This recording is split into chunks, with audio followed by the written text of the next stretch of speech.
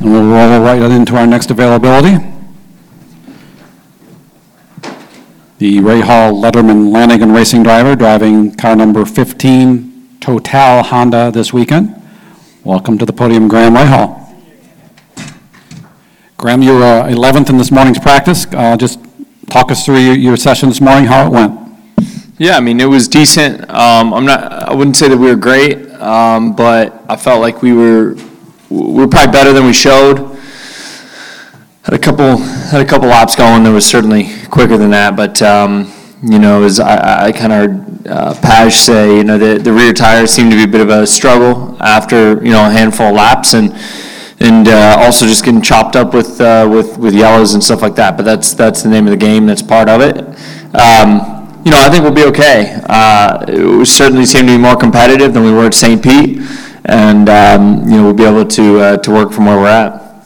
You said you weren't more competitive than St. Pete. You were able to pull out a second place finish there. You're fourth in the points right now. So you're off to a good start to the season and can build on that. Certainly better than the last few years. I think last year coming in here we're probably 17th in points. So if not worse. So I think it's kind of weird actually, because from a performance perspective, we haven't been great anywhere yet. But we've certainly managed to do a pretty good job. And actually last week, in Phoenix, we were a lot better than we showed. I think those of you guys, who were watching it, who were there, saw we played the strategy card hard and saved a ton of fuel, went extremely long. And I thought when I saw lights spin in pit lane, I thought it was perfect. I mean, we needed that yellow, and for some reason it didn't come. But we've actually been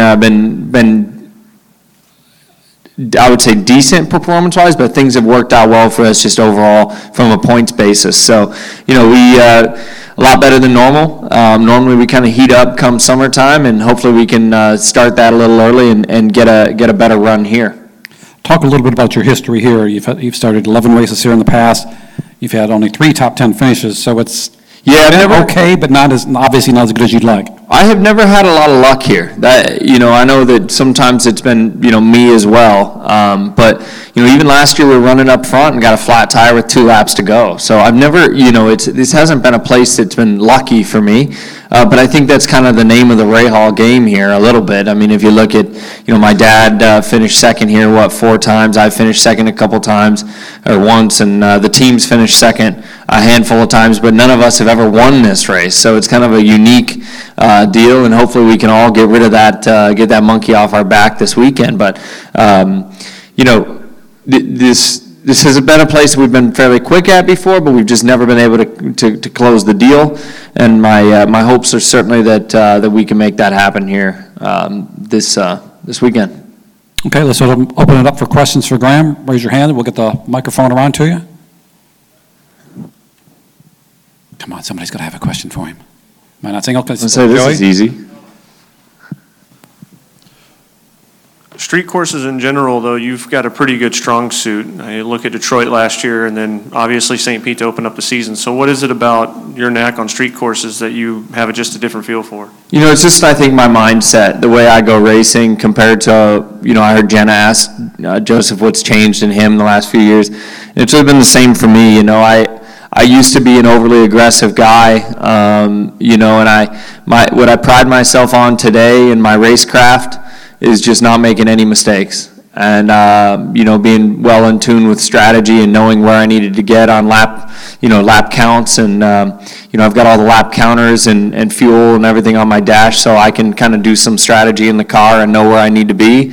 And I think that's what been a big change on street courses, because street courses just invite you to make mistakes. They invite you to brake a little too late, to hit a bump wrong, to put yourself in a bad spot. And it's really, the last couple of years, it's just been a mindset. We go out there and my goal each and every single session, but mainly on race day, is just don't shoot myself in the foot. And luckily, it's worked out well for us. I also think for whatever reason on street courses, we take care of tires better than everybody else. You saw that at Detroit last year, and I don't know why that is. We've studied. I don't know if it's my driving style. I don't know if it's. I don't know. But for some reason, we don't get the tire wear that typically that most guys do. And so that's kind of benefited us as well over the last couple of years. But, we talk about that, yet, our setups, like our St. Pete setup's very similar to like what we ran at Detroit last year, and it just didn't work. I mean, it just didn't work on this new car. So, I feel like we're having to relearn quite a bit on our end of things from a team perspective as well. And maybe for some guys it is working. I don't know, but for us, it's been a little bit off. The good news is that, when Takuma comes in today, and I come in, we go sit down, the comments are the same. Our feedback is the same, the feeling is the same, which is a positive. It confirms the direction that I think all of us, that I feel like we need to head in. So, hopefully we can continue to improve. All right, Robin, do you still have a question there? Wait for the microphone, please. Oh, shut I thought you were a asleep. Come on. Last year, kid at Detroit, I mean, you can't have a much more perfect weekend in this series than you had. Is there anything, the aero kit's so much different that nothing's going to be the same? Nothing you can take away last year to help you here? Well, our setup, honestly, our starting setup is the Detroit setup.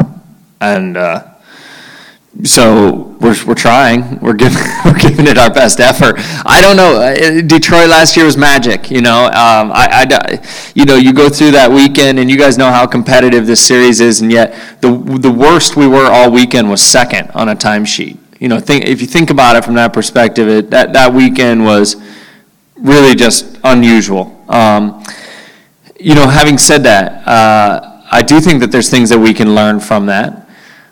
With Detroit's a bit of an anomaly because it's so bumpy that your ride heights are in a completely different area than what you'd ever run anywhere else because you have to there.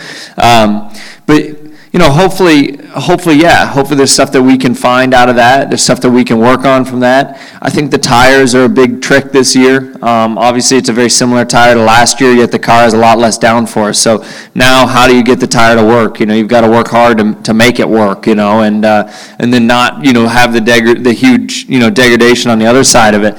So that's something I don't think that we've nailed quite yet, but. Hopefully this afternoon we'll be able to work on a little further, make it a little better. But yeah, Detroit, there's a lot. You talk about here and kind of the luck that I've had here. Detroit's like my polar opposite, right? It's like everything. I don't know why I've had like 6 podiums there or something.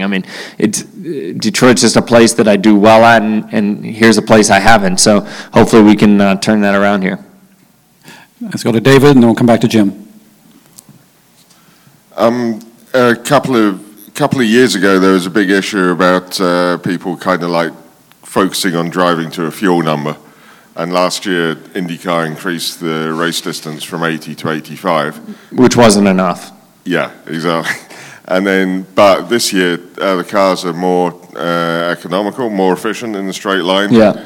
And that's something that managed to eliminate a pit stop at Phoenix. Do you see any major changes? Well, that's as it says. You look at Phoenix from a strategy standpoint. Last year, if you were going to do it on 3, you had to hit specific numbers, and most guys couldn't hit it. This year, you could pit on lap 20 and make it on 3. It shows you how much. The fuel economy in this car has just increased that much. There is no doubt this race is. No problem, 2-stopper. Whereas last year, I did it too. Dixie bailed off of a 2 and lost him the race. But, guys were kind of split 2, 3, whatever. There's no doubt that this year, in my book, from what I've seen, it's a 2. And what I love about that, and what I think the fans are going to love about that, is as long as I've been racing here, it's a fuel race. I remember in the Champ Car days, we'd be clutching and coasting, into turn 1 on the first lap. That's how bad it was.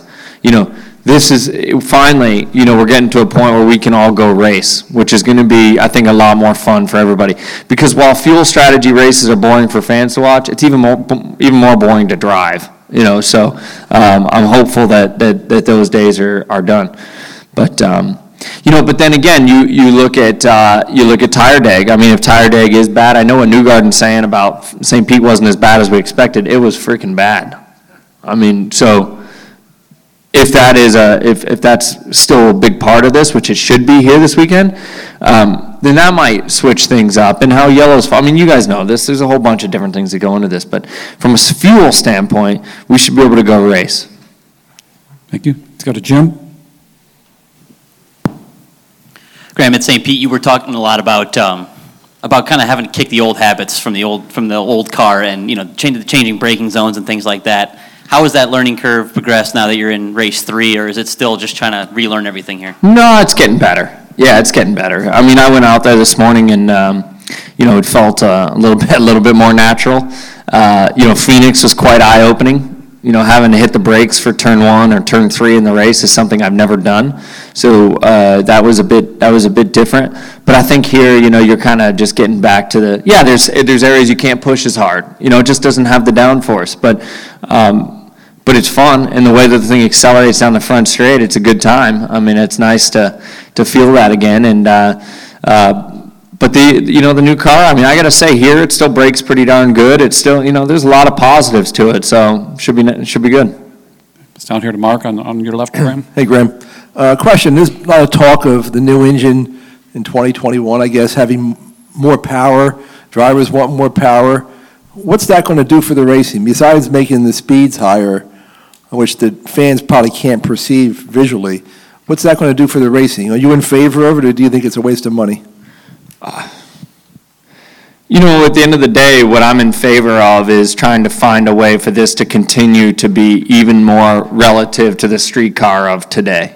Because ultimately, the lifeblood and the success of this sport, I think, relies heavily on that, and motorsports in general, right?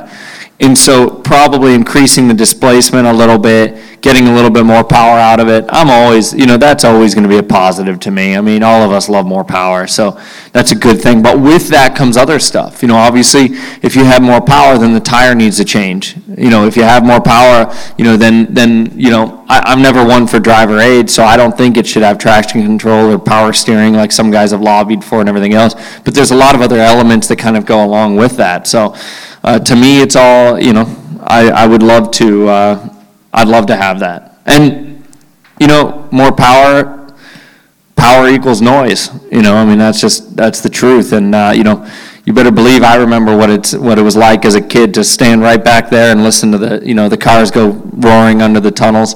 And, I'd love for the kids of today to hear the same and to fall in love with those same noises. So, I think ultimately for the spectacle of it, it would definitely be a good thing. Okay, go down in the front. Hey, Graham, you mentioned earlier that you and Takuma also have very similar feedback.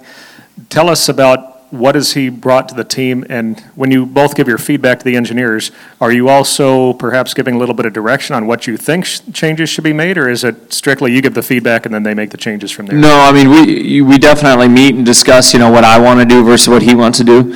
Takuma's a very successful guy. He's very fast. But what bothers Takuma sometimes is different than what bothers me, or the severity of it, right? So we also have to take that into account every once in a while and make our own changes and our own adjustments from there. Our cars always start in the same, although when they came in there for some reason in that, after that session, they were quite different, even though neither of us really changed anything, so something's askew there. But overall, Takuma's been a great addition to the program. You guys know this. You guys have seen him. You've been around him. He's a smiley guy. He's a happy guy. I say he's the second happiest man in the world behind Elio, and I stand by that. He's always on top of the world, which is a great influence on all of our people. I mean, one of the things we focus on at this team is that it's a family, and we all have fun. Not a lot. There's other programs out here where guys aren't like that, but here it's all about everybody working together and enjoying the experience. And Takuma fits right into that role, which is the biggest concern you always have with adding a second car. So we're very thankful for that. And obviously Taku and my dad have always had a great relationship, so it's worked out really well. Okay, I think we have a question there in the back, and we'll wrap it up with this one. Noah Stein, Speedway Sounds, KUCI-FM. Graham, on press day last week, you talked with me a little bit about the heritage and the history of the Long Beach Grand Prix and that your dad raced here. Looking big picture, how would you describe this race's impact on the sport of IndyCar? Oh, it's a huge one, it's huge, there's no doubt. I mean, it's definitely a big event, 44 years running, had tremendous success here, as far as an event. And I think, from an IndyCar perspective, it's one of the big ones that really you look at Indianapolis is never going to be able to be beaten by any motorsport race. But closely behind this event is a huge deal. And you look at you look at what all is going on in Southern California all the time, and yet there's a lot to contend with. It's not like May in Indianapolis where Indy is it. I mean, here you've got a lot of stuff going on all the time, yet a couple 100,000 people turn out to this. I mean, it is a huge event, and that can't be understated. And I've enjoyed being a part of it. I've enjoyed growing up around it, seeing it. I just hope somehow this weekend we can get a Rahal to finally win this thing. So it's one of my favorites. There's no doubt about that, and I think all of you guys would probably say the same. It's just an enjoyable place to come, enjoyable place to race, and the people out here get it. They love it. They have fun with it, and like I said, hopefully we can win this thing this weekend. It means a lot to me. All right, with that, we'll wrap it up. Graham, always a pleasure to hear your guys. insightful answers. Good luck the rest of the weekend.